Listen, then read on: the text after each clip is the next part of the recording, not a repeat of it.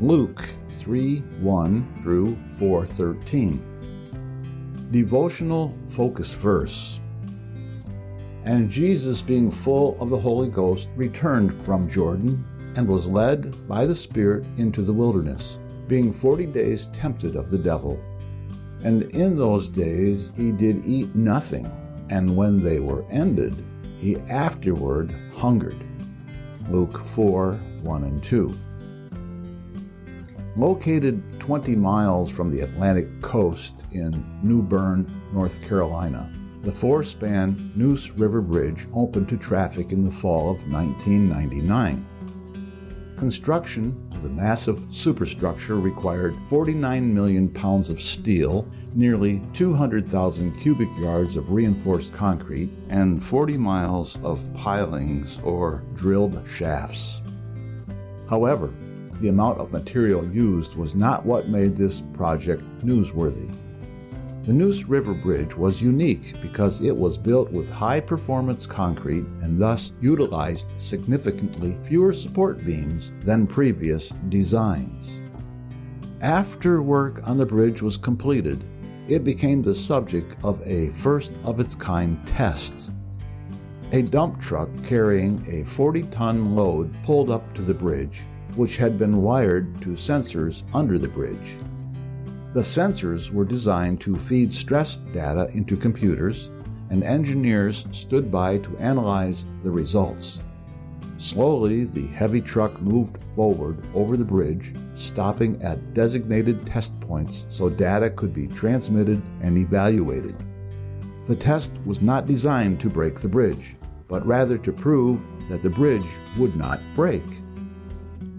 We are trying to learn from the bridge so that we can apply it to all the other bridges in the state, engineer Tom Koch said.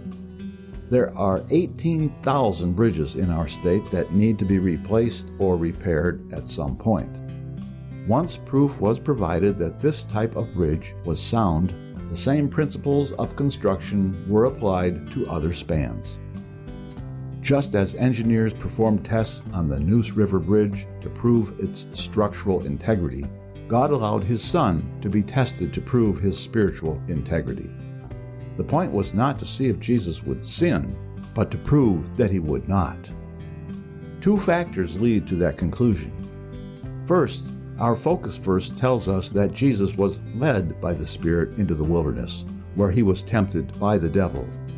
Since we know God does not entice anyone to sin, see James 1:13, He clearly had another purpose in view. Second, the word translated tempted in this verse comes from the Greek word peirazo, which in early Greek literature had the meaning of to test, try, or prove. Satan desired to entice Jesus to evil and hoped that he would fall.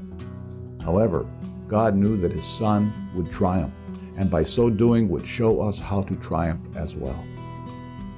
Temptation is part of the human experience, and in order for Jesus to experience humanity completely, He had to face temptation just as we do. In today's text, Luke describes 3 specific levels on which Satan made attacks: the physical, tempting Jesus to create food; the intellectual, tempting Him to do something sensational; and the spiritual, tempting Him to worship Satan rather than God. The adversary still tempts people on these levels. However, the method Jesus used to withstand temptation can be used in our lives as well. He countered each attack with the Word of God. Scripture is still an effective spiritual weapon, and one that we must learn to utilize. Knowing that Jesus was tried in the same ways we are and yet triumphed is an encouragement to us when temptation comes our way. He withstood the attempts of Satan, and by the grace of God, so can we. Background information.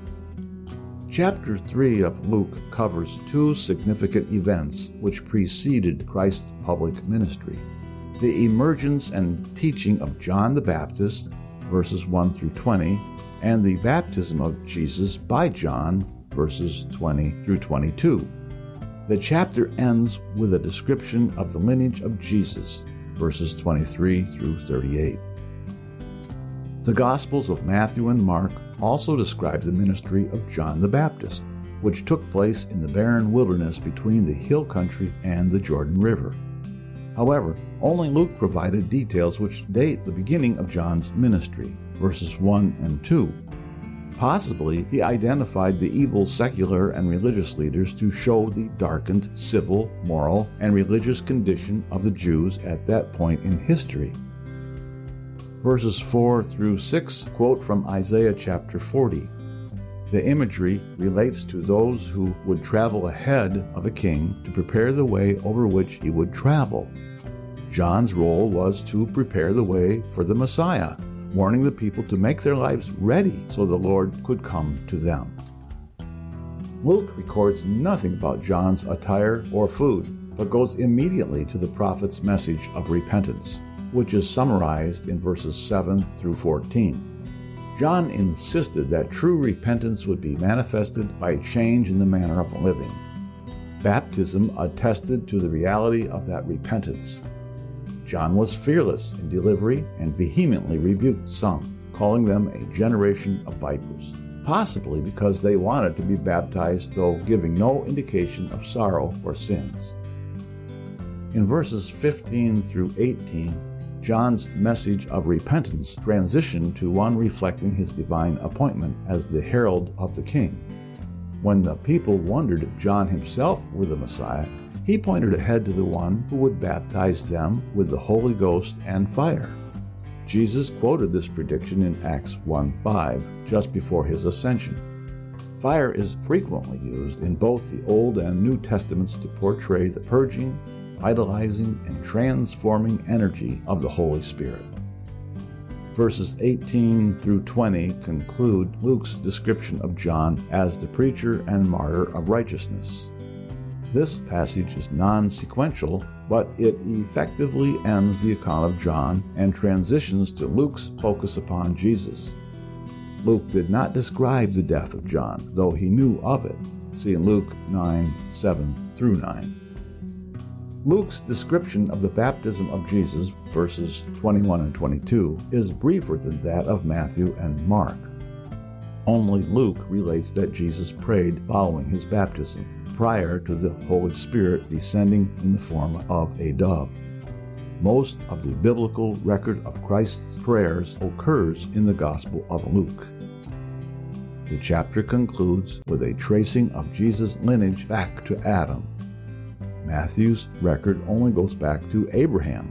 Luke's extended genealogy may have reflected his purpose not only to present Jesus as the Messiah of the Jews, who looked to Abraham as their father, but also as the Savior of the world. Verses 1 through 13 of chapter 4 record the temptation of Jesus by the devil. Matthew 4:1 says Jesus was led up, indicating that Jesus probably climbed from the Jordan Valley, which is over 1,000 feet below sea level, to the craggy heights of the wilderness area of Judea. The spot traditionally identified as the place of Jesus' temptation is northwest of Jericho. Verse 2 indicates that Jesus fasted during this period of 40 days as part of the spiritual preparation for the ministry he was about to begin. Mark identified his tempter as Satan, but Luke referred to him only as the devil, using the Greek word diabolos, which means slanderer or false accuser. Jesus endured temptation in part to fully identify with mankind. See Hebrews 2:17 and 18, also 4:15, but also to undo Adam's work. See Romans 5:12 through 19. When Adam succumbed to the temptation, he passed sin on to the whole human race. When Jesus triumphed over temptation and sin, he opened the way to victory for all of Adam's descendants. Jesus used the Word of God to withstand the devil's attacks. In each of the 3 recorded temptations, he quoted from the book of Deuteronomy. The verb tense of the phrase, "it is written," verses 4 and 8 indicates not only completed action but also continuing action. It could be translated, "It has been written," and still stands written, thus emphasizing the eternal nature of God's Word. The fact that the devil departed from Jesus for a season, verse 13, indicates that he assailed Christ in other times and ways as his ministry on earth proceeded. Matthew and Mark both record that angels ministered to Jesus at the end of his temptation. Conclusion: the devil tried to entice Jesus to succumb to temptation, but failed. When we face temptations, we can find both encouragement to prevail and a strategy for victory in the example of our Lord.